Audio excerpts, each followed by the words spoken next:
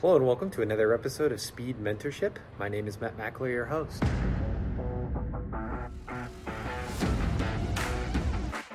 Here in Speed Mentorship, our goal is to help you be a leader that others want to follow. We do that by asking top-notch leaders who are world-class at what they do, tough and challenging questions. Gives us an ability to peer into their mind to see really what makes them unique and successful at what they do.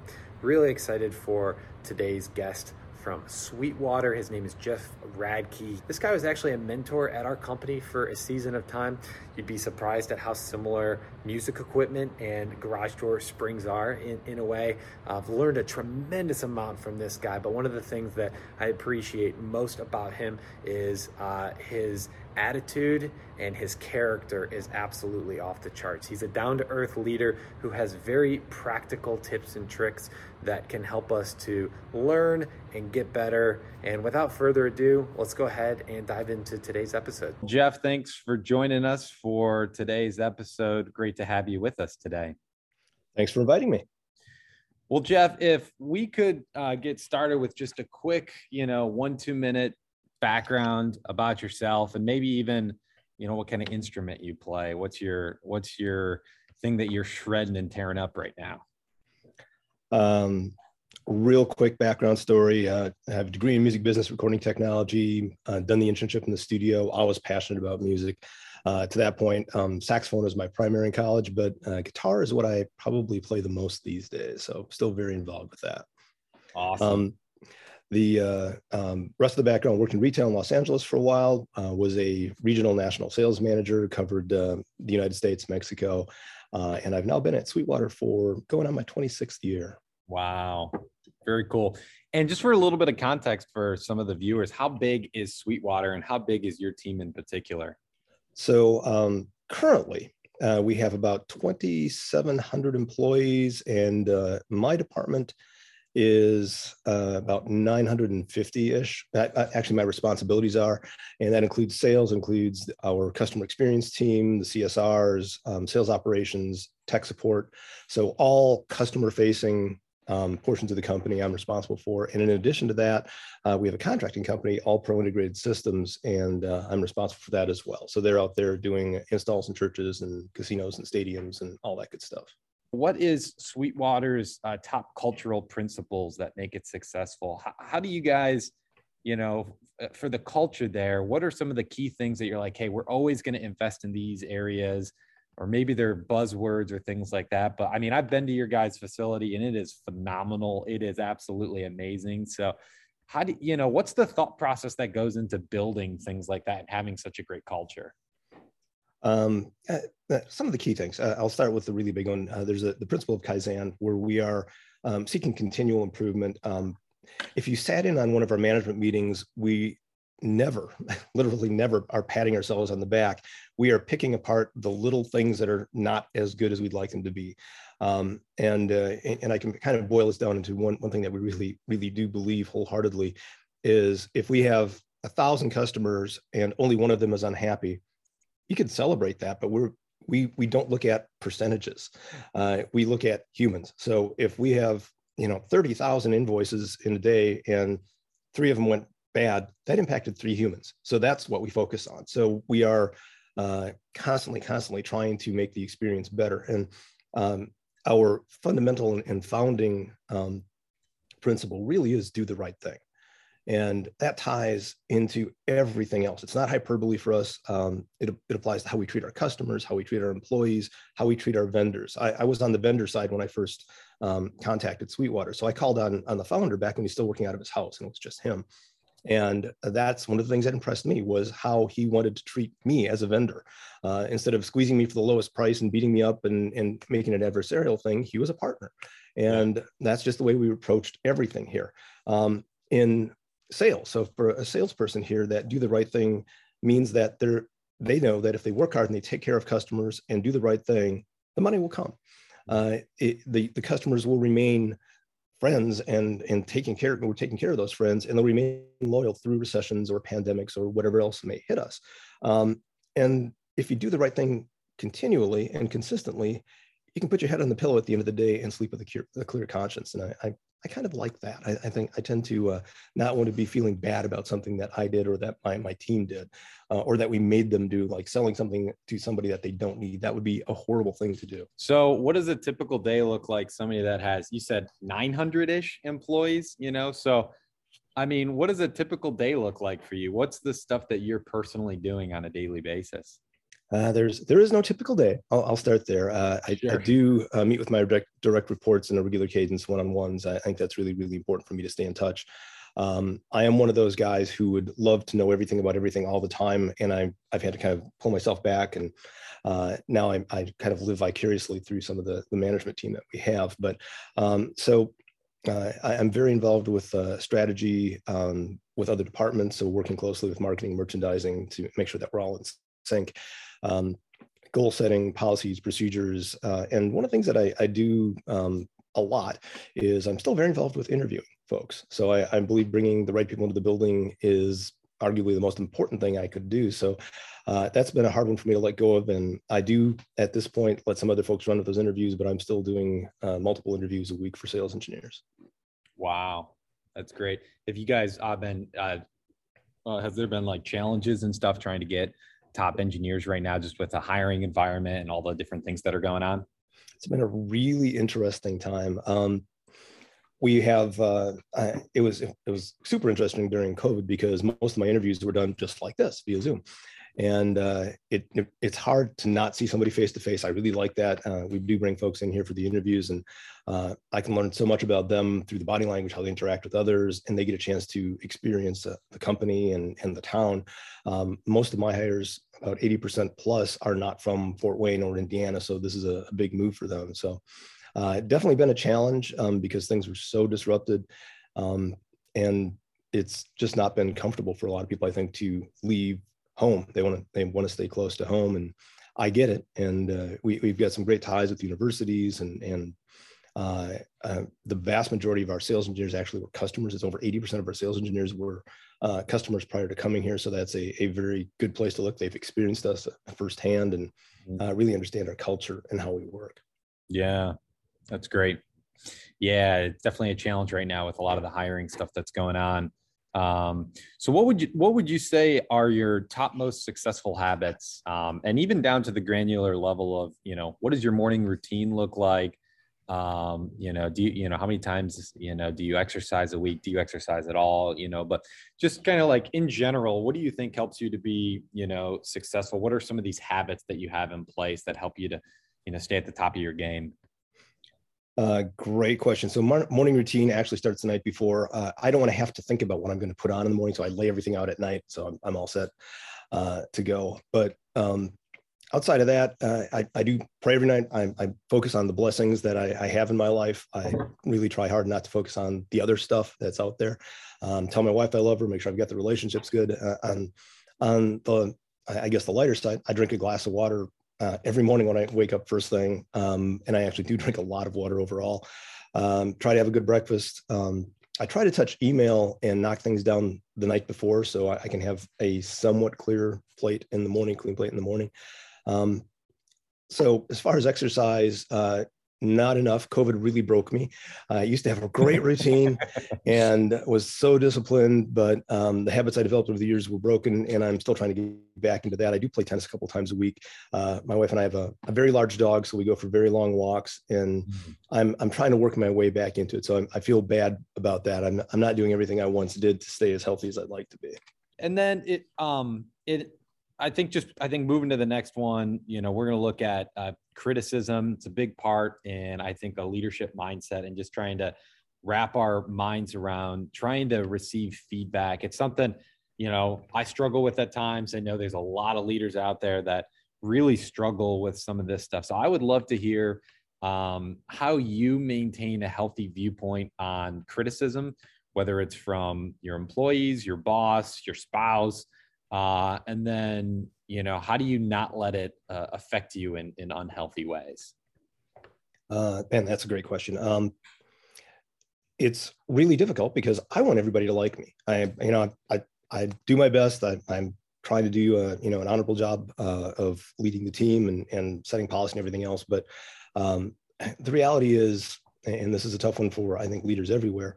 Not everybody's going to agree with what you do or like what you do. And you have to develop somewhat of a thick skin. But for me, it really is staying a course and doing things in a way that I can sleep at night. I know that I've done my very best, and I do take the criticism to heart in that I try and figure out where they're coming from. I'm seeking to understand and really evaluate the perspectives. But at the end of the day, I know I can't make everybody happy.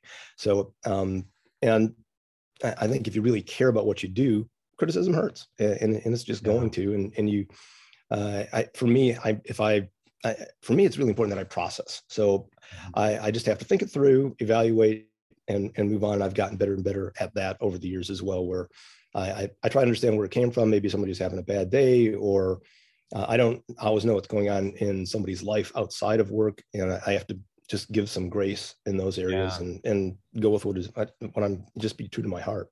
Yeah, no, it's good. It was funny. I was listening to this podcast, and this guy was talking about criticism and how he receives criticism online via social media and all these different things. And he says he actually goes into their individual profiles, looks at the criticism, then goes to their profile, sees if he can learn anything else from them, then he blocks them so that they'll never contact him again. I was like, that's freaking crazy. I love it. Genius. That is pretty good. So one of the things that we do here, and I think it's really important, I've been doing this for years and years. I ask my team a series of questions I call personal perspective worksheets to get their feedback on everything from what makes them happy, what motivates them, because everybody has different motivations, all the way to what can we do better. And we've got an environment here, and I'm really proud of this. They're very open. So if they have a problem, they'll tell me about it. And then myself and our management team will respond to every one of those. But we get, you're going to get feedback that you're not going to like. You're going to get feedback that you have to really seek to understand. And it gives us also an opportunity to respond and to, in some cases, speak with them and talk through it so that we can get better. But we invite that. That's how we're learning. I can't live in a bubble and think I'm doing everything perfect. I need that criticism. Totally. That's really good. So we're going to move to stress and dealing with stress. And obviously, every leader and all their, and pretty much any position that you're in is going to experience stress. And I think it's interesting how certain people are able to cope with stress. It seems like a little bit better. So when you experience stress, what are some of the mechanisms that you use and do to cope with it in a healthy way? I'm going to give you a little insight. I hate the word stress because I think it's so overused and abused and embraced, frankly, where I have to be stressed. I've got a hard job. I've got to be stressed. I've got to brag about how stressed I am. Totally. So, okay, I'll take a step back from that. For me, there are two aspects to it. First, I do everything I can to prevent it in the first place. So obviously that's living a healthy life in as many ways as you can, including having strong relationships and a good support system and all that stuff. It means being prepared so that you don't get caught off guard. And here, for example, we put every new sales employee through 13 weeks of training so that they're not going to be caught off guard. They're going to be ready. They're going to be champion at the bit. As far as stress itself, I think you have to find a degree of balance in how you perceive things. And I'm all about attitude. I think your attitude is the most important thing that you bring to life and that you bring to the work world as well. So coming in with a positive attitude, trying to view things as a challenge, viewing what others would term a stressful situation as a challenge is the best way to approach it for me. I look at it and it's like, okay, there's a way to get this done. Let's figure it out. There's also a level of self-awareness so I can feel when I'm starting to get stressed. And at that point, take that step back, take a breath, figure out what the best course is to handle that. But I don't delay things. So if there's a thing that's stressful, for example, an upset customer, I don't wait until the afternoon to address it. I don't wait until the next day.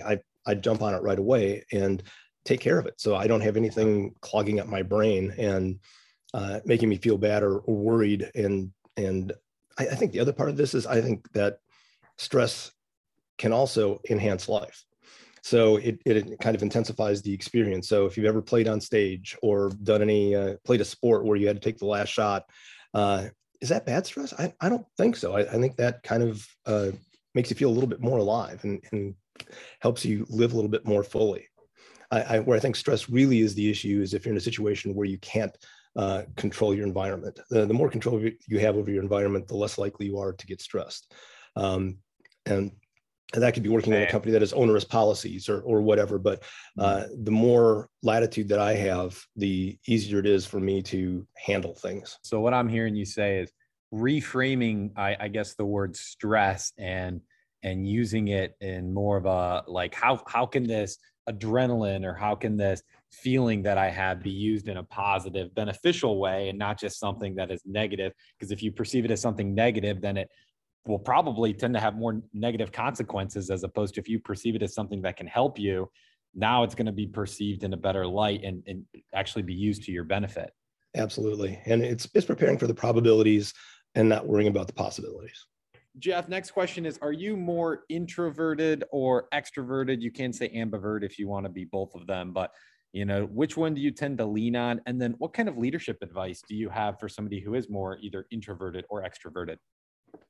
For me, there's no question I am more introverted. That doesn't mean that I don't like people, doesn't mean that I can't speak to a large group. I'm just much more at ease one-on-one or in a small group, and a big social event takes a lot out of me. That's really what it means. So as far as leadership advice, the reality is you can't force people to work with you the way you are, so you have to adapt. If I'm talking to you and I'm not getting through, it's my responsibility to figure out how to handle that. If I'm introverted, I can't expect people to treat me a certain way. I have to meet them where they are. And I was just talking with another manager here the other day about that, who is truly introverted, and you have to go to where the other people are. You've got to adapt. The only person that can really limit the impact I have is me. So I've got to adjust.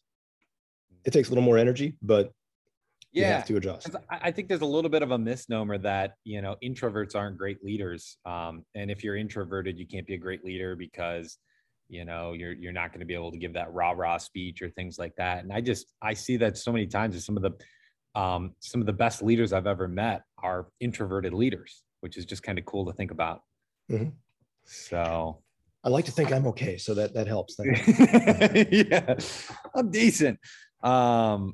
Beautiful. So how do you manage your ego? We all have ego. How do you make sure it doesn't get out of whack and you keep it in check to make sure that you're kind of well balanced in that area? For me, it really is a matter. I am humbled every day by the number of incredible people around me in the workplace and in life in general, personally and professionally. I've never once in my life gone, hey, I made it, I've got it, I'm done. There's always a new challenge around the corner. There's always something to learn. So I think for me, it's being continually aware of all that I don't know, and appreciating the folks around me who are crazy talented. I have some lifelong friends, literally it's a group of 3 guys that I've known, one of them since kindergarten, and the most recent one for about almost 40 years. And we can have conversations at a really deep level. There's no BS. We've known each other forever, so there's no pretension allowed. But for me, it really is just, and I'll be frank, I'm a Christian too, and some of it comes from that. I don't really have a place and shouldn't have a place in my life to have a stupidly large ego and think I'm always right. One of the things that we do here that I'm really intentional about with my team is at a staff meeting, I'm not preaching to them and telling them what to do. I'm taking their feedback, and I've very intentionally built a team that is extremely diverse in the way they think and the way they approach things. So there's always something for me to learn. One of the first things that I said when I got here was, please come to me with solutions, not problems. And sometimes, very often, they've got a great solution. And for our employees, it means that they realize they're empowered to do that. They can think for themselves, they can have their own solutions and run their own business. And for me, I learn a lot from them. And occasionally I'll give them some guidance because I've been around for a while and I've got some perspectives, but it really is much better for everybody if they can run on their own and think for themselves. So good. So good. What kind of mantras or languages, or language, do you tell yourself? Is there, a particular go-to that you have? And I know that kind of changes based on the season of life that you're in and kind of what you're doing, but, is there anything that you just like, man, it's really, a really empowering statement that you tell yourself regularly? This one might make you laugh. I'll give you the context first. When my wife and I were building a house, we built a home a few years back, and obviously we have different opinions about things. And there's some, man, I've got to have this. Yeah, it never happens, right? Or I want this kind of stone or whatever, this color over here or whatever. For me, it was a studio. I have a recording studio, and that was one of those things. Man, I've got to have this. I have the opportunity to do it. I can build the walls so nobody can hear me. I was the dad the kids were telling to turn it down, and I used to joke about this and the compromises as which hill am I willing to die on? Mm-hmm. And I take that approach to work as well. There are some issues that I have an opinion on, I care about, but am I really willing to go to the mat and sacrifice other things or elevate the level of intensity? Is it worth it? Is it really, really worth it? Is it a hill that I'm willing to die on? And I do take that approach with decisions here every day. And that allows me the freedom, actually, it frees me from getting overly invested in too many things. So I'm able to focus on, man, this I know is going to move the needle, or I know this is really important for the culture. I'm going to fight for that. I'm going to advocate for that and do whatever it takes. I'm going to invest a lot of emotional energy in it if I need to. And there are other things that's like, yeah, that'll work. And it may work better than what I was thinking. And let's go with that and let it happen. So that is one really big one for me. The other thing that I've worked really hard on and continue to work hard on is to be patient and seek to understand. I'm the kind of person who likes to, if I hear a problem, let's fix it now. Let's just dive in, get it done, let's go. And I need to take the time to fully understand and work cooperatively instead of jumping on a solution and dictating. And again, when I first got here, one of the things that I said was, please come to me with solutions, not problems. And let me learn by listening instead of handing out solutions. What would you say are some of the biggest challenges that either you in your career or, Sweetwater has faced? And then how did you guys overcome those challenges? There have been many. The biggest one for us, it has truly been scaling, just trying to figure out how fast we're going to grow and try and adapt to that. When I first got here, I think we had 22 or 23 sales engineers, and we did maybe $25 million. This year we'll do north of $1.5 billion. And in between those 2 points, there's a lot of life and a lot of action trying to figure out how to get people trained correctly. So when I first got here, we didn't have Sweetwater University. So that's been developed over time so that we could have consistency of service there. And Sweetwater University, by the way, and this reinforces your previous question a little bit, is not just tech. That's about half of it. Then part of it is the sales process, understanding that. But it really is, it goes beyond using the tools and selling to a lot of life skills things. So in Sweetwater University, I do a class on goal setting. We do a couple classes on personal finance. We really do everything we can to help somebody be very well-rounded and very comfortable and well-prepared, not just for the business, but for life overall. We do a couple classes on Fort Wayne, living in Fort Wayne, and invite the spouses over. So we do a lot to build those teams. And getting back kind of to your previous question here, the sales engineers that go through Sweetwater University together and work shoulder to shoulder, those are really great support networks for them long term, which does reinforce the culture. Mm-hmm. So back to the challenges. Certainly going through the Great Recession, a phrase that I hate, was a challenge because the world kind of changed for a while there. And our founder famously got up in front of a sales meeting one time and said, we're going to choose not to participate in the recession, which I thought was an incredibly bold statement. And what that really meant is we're going to find a way to fight through this. And because of our business model and the relationships, we kept calling our customers, kept talking with them, even if they weren't at that point able to buy. Fine, they're our friends. Let's take care of them. Let's see what's going on. And by maintaining those relationships, they all came back, and we didn't cut marketing. We didn't fire people. We've never terminated anybody, never laid anybody off.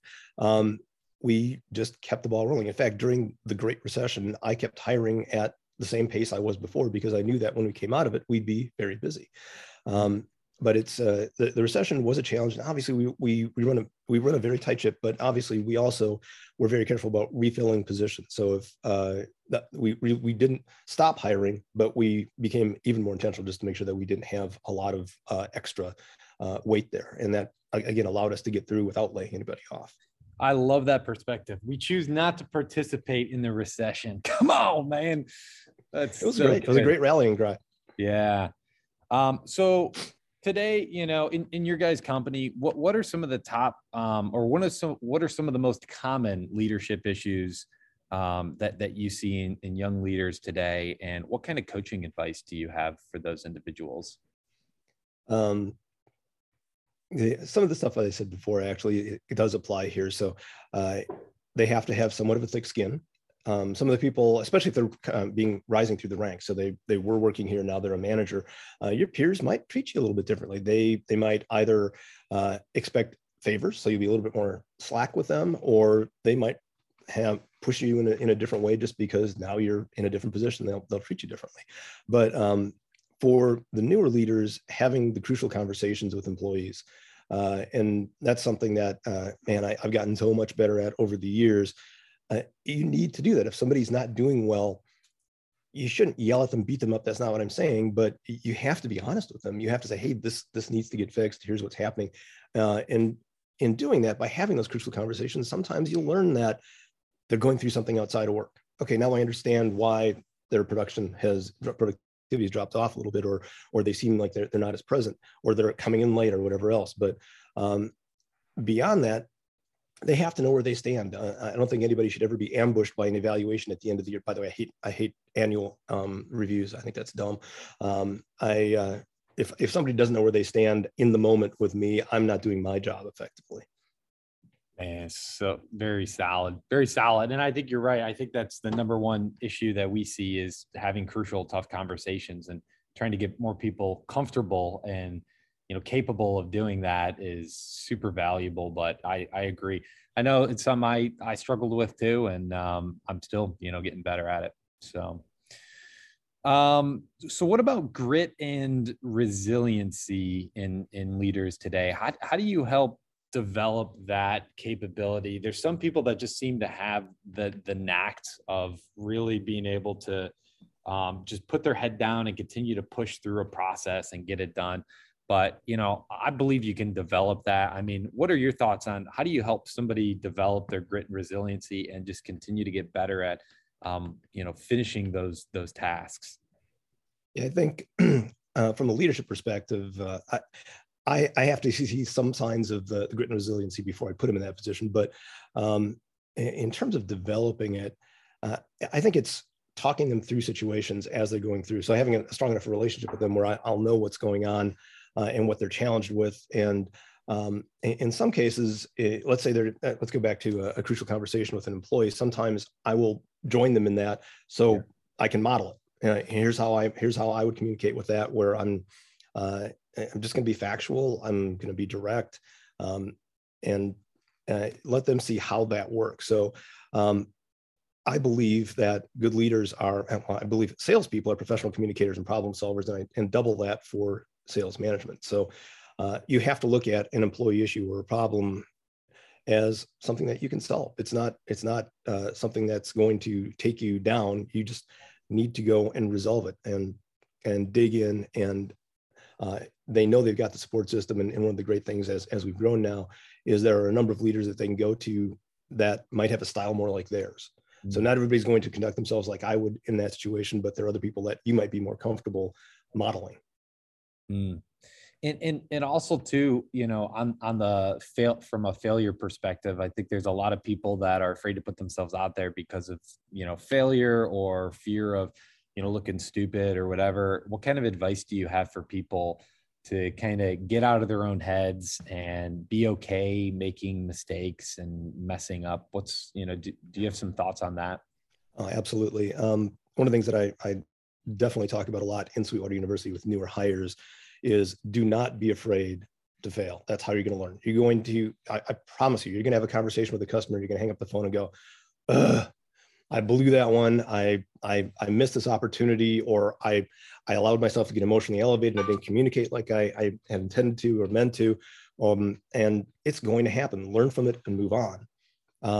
Don't beat yourself up about it. Don't do it again, but learn from it and move on. And that's truly how you're going to learn to get better. So anybody who's ever played an instrument, you didn't pick it up and play a piece perfectly.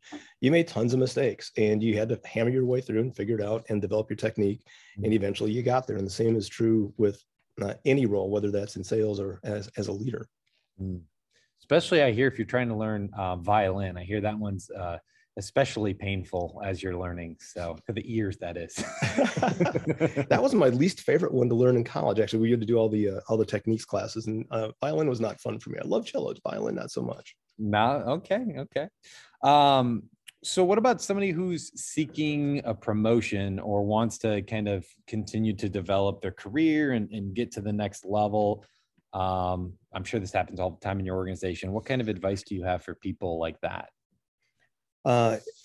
First, something that may be counterintuitive is why. Why do you want to be a leader? I've certainly interviewed folks here who were on the team who just felt like it was the next thing they had to do for some reason. They didn't have a passion for it. Back when I was in sales in Los Angeles, I loved helping grow people, and I'd kind of discovered that, and that's what led me on my current path. I love selling too, and that was great, but that part of it was more important to me. It fed me in a different way. So they have to have a really strong answer to that, why you want to do this. The advice I'd give somebody that wants to take it to the next level is you have to earn it. And being tenure does not equal that. So you can work someplace a long time. That doesn't mean that you deserve a promotion. So you have to be the person that's willing to do the things others aren't. You have to put forth some extra effort. You have to be a great team player. You have to be a person who cares about the organization, that doesn't approach it from a selfish perspective. And in the sales world, it's incredibly easy for people to be very me focused, where I'm concerned about my income and my customers and my. When you see people kind of blossom out of that, and I've got a whole bunch of folks here, I'm very blessed, who are willing to kind of take on additional tasks and responsibilities and lead groups without expecting something for it. I think that's the other thing that some people really kind of do that would bother me a lot is, okay, I did this, what's in it for me? Instead of, I'm doing this because it's the right thing to do. It's for the good of our customers. It's for the good of the company. It's for the good of, and if you do that, if you conduct yourself that way, you're going to get noticed. I love that, because there is, to your point, there is so many people that, you could tell they're doing it for personal ambition, as opposed to doing it to further the company or the mission or the organization. And I could tell you from my perspective too, I notice those people a lot faster who are doing it for the right reasons. And they're inherently going to continue to get more responsibility, more autonomy, more authority. But the individuals that are just doing it for themselves, you're only going to get so far with that. And so I think that's a brilliant point. Thank you. And it's, for me, it really is, I believe in the concept of a meritocracy. I don't treat everybody equally. I never will. I treat them as they deserve to be treated. And that applies to my kids. It applies to my employees. You're going to earn the latitude. You're going to earn the respect. You're going to earn the right to just run with things on your own. Totally. So you mentioned you're in a tennis league. You have, I'm sure a bunch of different, things going on with your kids and at home, and just in general. I think one of the challenges and struggles that I have, and I know a lot of other people have, is how to bring harmony to the work life and the home life, and to try and balance those things, and to try and find a way to make those things work as best as possible. What kind of advice do you have for kind of somebody who's, got a busy career, busy life? How do you, what kind of advice do you have for them to try and balance that a little bit better? Sleep less. No, I'm kidding. So I'm taking a real quick step back. I don't think there's any such thing as balance. I think there's balancing. There are seasons of life where I'm going to have to invest myself more in work or more in family. And it could be a season of life. It could be a week. It could be a day. It could be whatever. For me, there are a few things. First, the key for me really has been communication. So my wife has been very understanding. When I took on the position here, I told her for the first X number of months, I'm going to be diving deep and she was very understanding, and we kept talking, and that was healthy. So I do try and be very, very intentional about how I invest my time. And I'm not saying spend, I'm saying investing, because there has to be an ROI on it. And for me, that means making time for those things that are important to me. And over the years, as my kids are growing up, I coached basketball, I coached soccer, I coached softball. I did all that stuff, and I made time for that because that was really important to me. My daughter was a competitive gymnast, so I wrote the music for her floor routine. That's stuff I had to carve out and dedicate the time. I found when I first started working here, especially where I was really immersed in it, that I stopped being as creative as I was in writing and doing all the things that I needed to do. And one thing that worked really well for me is I made one of those buddies that I talked about earlier, an accountability partner. And every week I would tell him how many minutes I spent doing something creative. I would send him an email. It was just, here's what I did. And it is something for me where I do have to allocate the time to do it. If I don't do that, it'll fill up with something else. And it may be something else that I'm not going to care as much about as spending time with my kids. And to that point, for my son, for example, he just graduated from college this weekend, but when he was little, if I was reading a paper or doing something or on my laptop and he said, "Hey, Dad, you want to play ping pong?" Guess what I did? I dropped whatever I was doing and I played ping pong, because that's the important thing. And you have to recognize that. And that's part of the whole balancing thing for me. There have to be some non-negotiables, work and life events that are just so important that you would regret missing them, and you have to do them.